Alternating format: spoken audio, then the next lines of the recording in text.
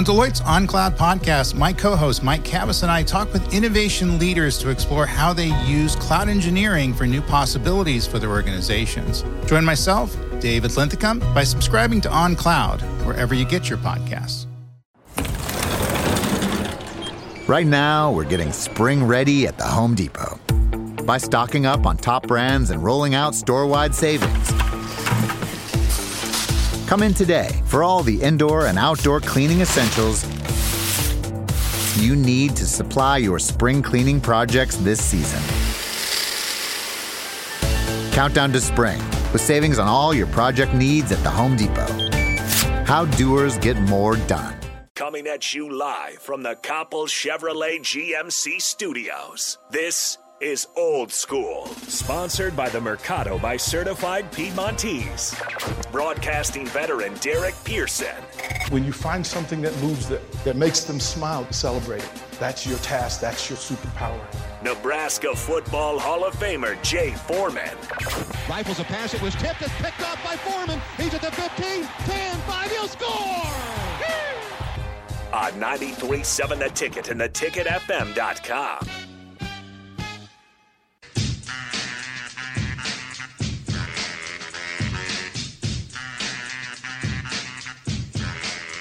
Hour number 2. Go to the text line real quick before we get back into this. Angry Rams fan says, as a Rams fan, Wagner is one of the few that I can root for. The same with Warner from the Niners. That dude is legit as well. There's some guys that you can root for outside of your own circle. Oh, right. Yeah, for sure. You know, Texter mentions that Colt Brennan carried Hawaii. Wasn't NFL good. Yeah, but he made Hawaii fun to watch for. Yeah, I wasn't saying that it would make them NFL good. What I'm saying is the personality traits or the ability to lead teams that are undermanned. Mm-hmm. Mm-hmm. That should be a big factor when you're looking at. I always look at Jay Cutler. I always look at Mitchell Trubisky. Mm-hmm. Talent is one thing. Leadership is a whole other. Yeah, leadership is another. Because sometimes if you have a little bit less talent, look at like Drew Brees, right? But he has excellent work ethic and knowledge of the game, so forth and so on. But the more appealing draft pick, not maybe at that time because I don't know if they were in the same draft, would have been Jay Cutler because of the arm strength. Just like we were talking about DeShone Kizer, right? Right. And all these other quarterbacks that went before, like Tom Brady. I was talking about the ability to lead. So I guess if I wasn't clear. How do you know? How does the NFL scouts and coaches know whether somebody can lead or not? Because Tom Brady didn't really even he was a part-time starter in Michigan. So right, but if you watched Michigan that year, I was a fan of Michigan or a fan of Tom Brady then because he was always fighting Drew Henson, the golden boy, the Yankee draft pick, the arm. Mm-hmm. But Tom Brady always was better, and he was always given, I always say, the crap duty. Okay, Drew Henson, they're down by 14. Here comes Tom, and he leads them back. Mm-hmm. Every week he's competing for the starting job when he's continued to answer the bell, right? So he showed that, mm-hmm. but his 40 time in combine, and he let him take the picture of him in the shorts. Right. He should have never. Well, you don't have no choice. But at the end of the day, they focus more on that versus what they saw on the tape. Now, granted, look, it was a perfect marriage between him and the Patriots. But let's be honest, the Patriots picked him in the 6th round. Mm-hmm. So if they were really, really smart, they would have probably picked him in the 2nd round and say, I know something that you guys don't know. Mm-hmm. So that's just the way it, that's the way the NFL is. They quarterback position, that's where you see so many busts. They'll talk themselves into drafting a guy knowing 2 or 3, 4 guys are better. But isn't that what college recruiting really relies on, right? That sometimes they miss. They rely on the underwear Olympics, bodies, type, styles, height, weight, speed, versus looking at football players. Does he love football? Does he love work? Is he a worker? Is he mentally tough? X, Y, and Z. That's where you see a lot of guys. That's where you see a lot of these 5-star guys that don't make it. 5-star guy comes in to any school, thinks he's just given a starting spot or carries or receptions or defensive snaps, and then next thing you know, you have a guy that was a 2-star recruit, and then, you know, he's kind of been working at it for a year or two, and he knows the system.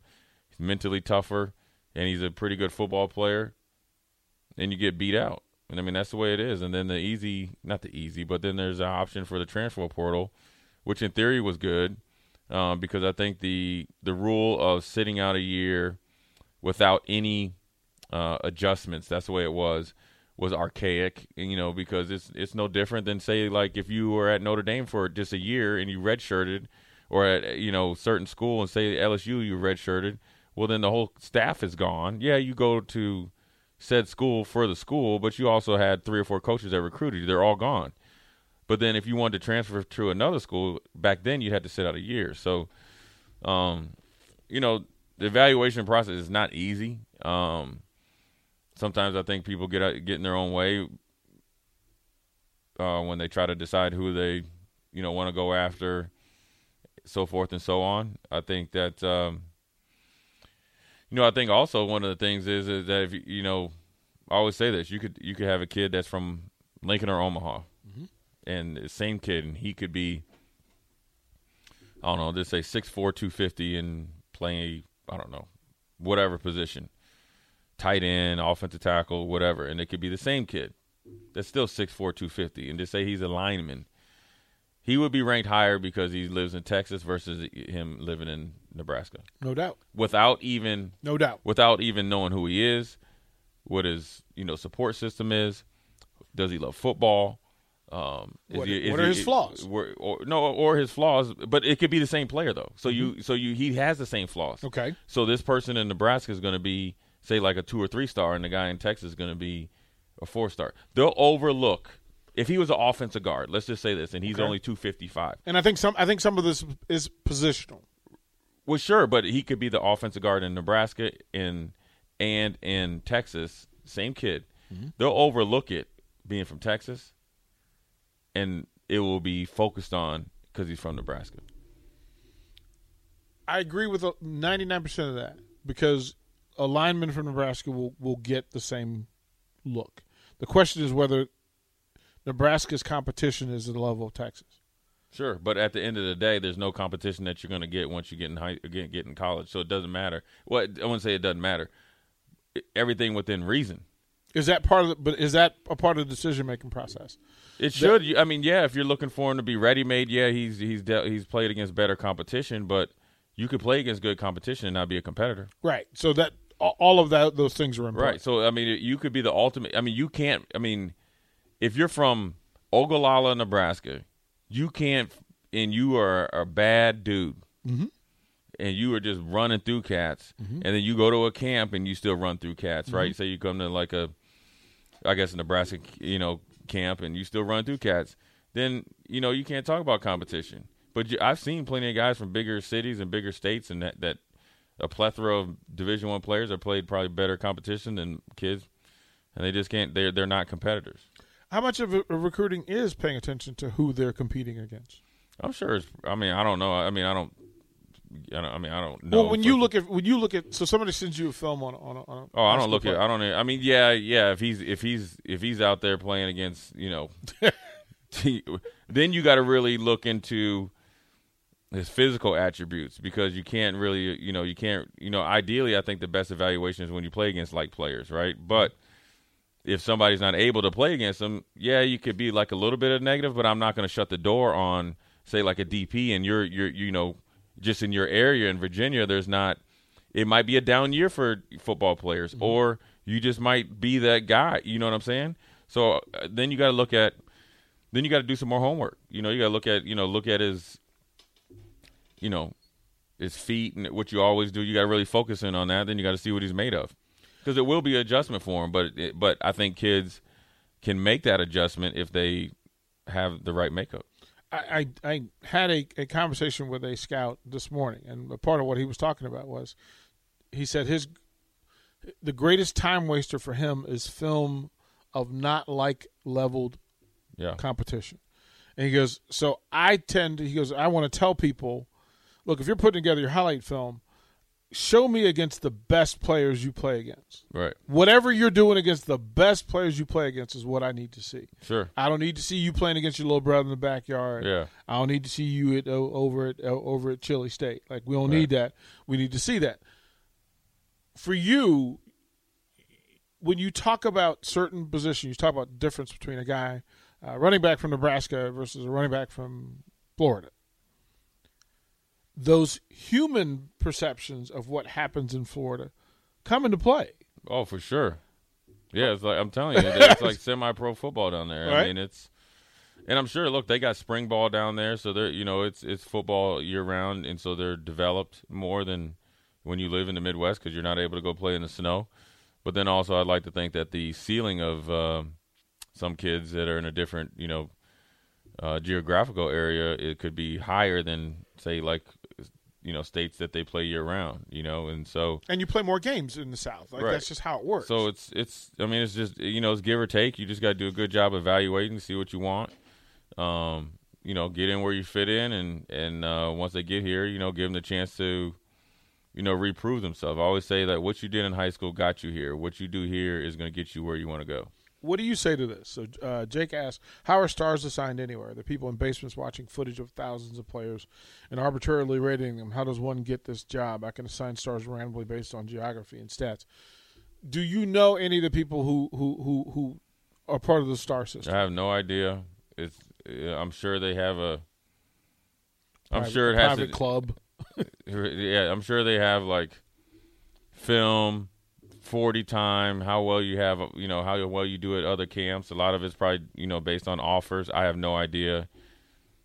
That's their little niche. I think it's just a starting point when you say, hey, so-and-so signed at this school and he's a former 4-star, recruit or whatever. It's the mentally lazy thing where people want everything organized for them. Right. And you don't want to put your eyes to it and actually put in the work. Well, it's just good to talk. I mean, it's a good starting point to kind of figure out, because a lot of guys might be, a kid might be a 4-star recruit based on he has a ton of potential, right? He's like a, uncut diamond, where but he has the, the height that you might want to play multiple positions, and he's fast and he has a frame that you can put, weight on, but he doesn't have the experience or the experience of playing because maybe he transitioned from basketball to football, or he doesn't have experience because he just hadn't played a lot of games. Yeah, I mean, so that's there's actually a lot a that goes into I'm sure their evaluation, and so this thing is recruiting now is almost to a science. You want I know like recruits wait for that first offer, most likely from the biggest school around in their region, and then they can take that to parlay into multiple offers. Mm-hmm.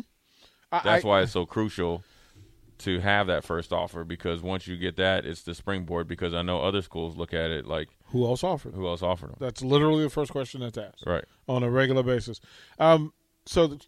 Joe asked the question, do recruiters just care about game film, or are there other ways to get kids noticed when they're not getting playing time? Mo Alley-Cox didn't even play football in college. Yeah. He played basketball. Right. VCU didn't have football. Yeah. If you have skill and talent and you decide you want to approach it, you can track it. It's much easier if you have tape. Sure. Like, it's much easier. It's much easier to send. I can't send somebody a letter and say, hey, I've got a kid that, hadn't played. Well, you can, but it's a much narrower pool. For you, how much time do you spend looking at the film of guys that are announced that, they got an offer from Nebraska? Do you ever look Not at it? Much. Yeah. I don't help out with that. You know what I mean? Well, no. Just for your own.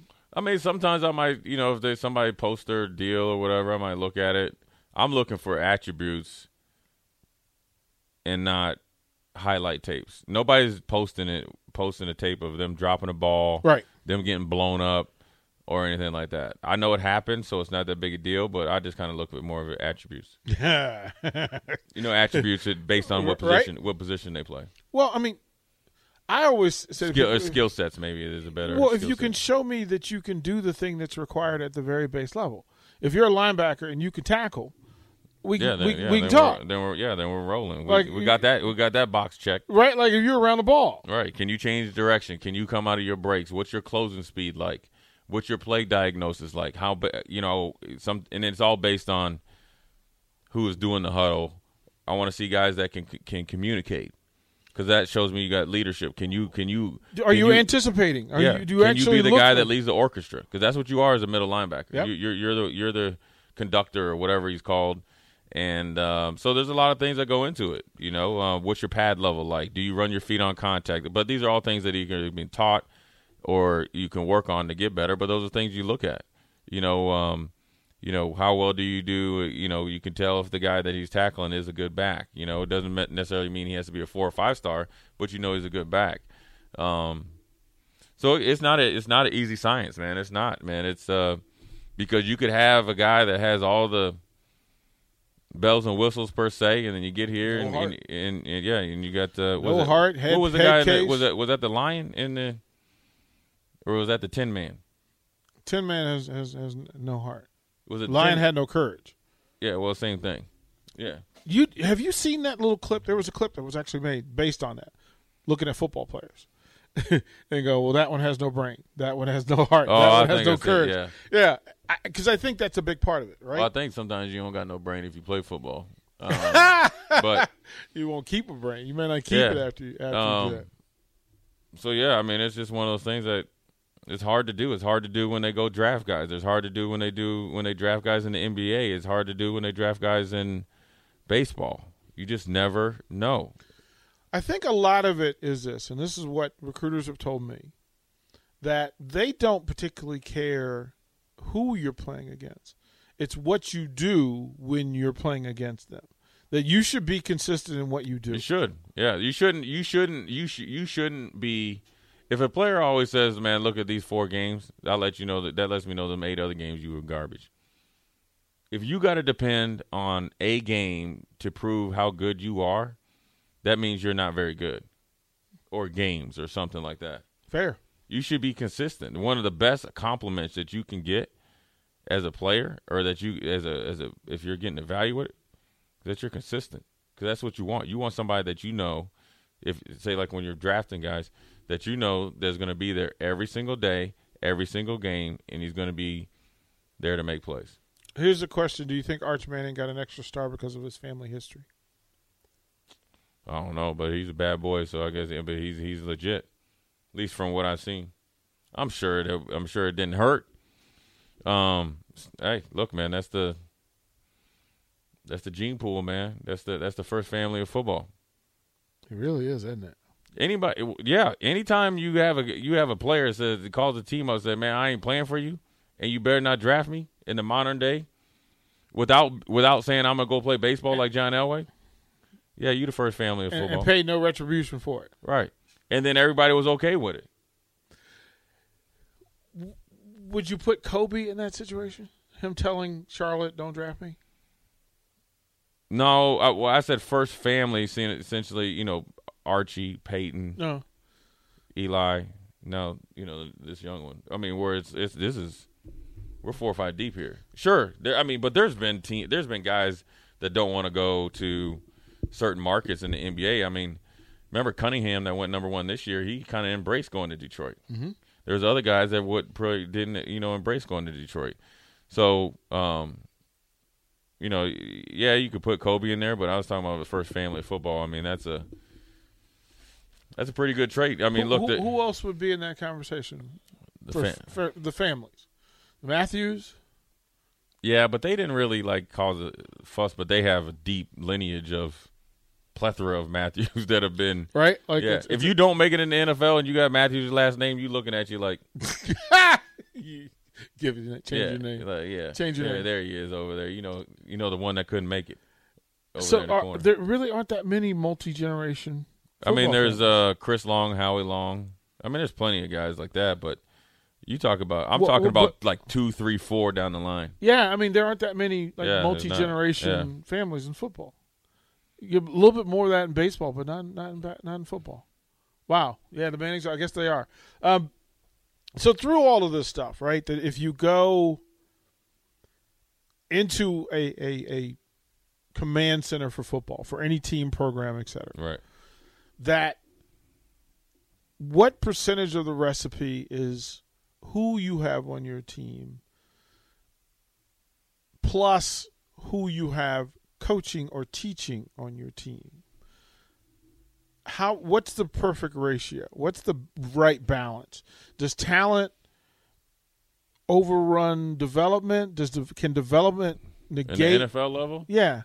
Yeah, you're not really. I don't think they really develop a lot of guys. Not anymore. Okay. Because they want instant return on their investment. So that's why they start rookies. You see, when I came in as a rookie, first-round picks weren't even starting. You had to wait a year or two. You had to earn your spot. So the veterans kind of showed you the way. Now they're like, dude, you come from the draft right into starting. So I don't think much development is there. So I think, the mix of it now is more talent-based because everybody tries to out-talent each other.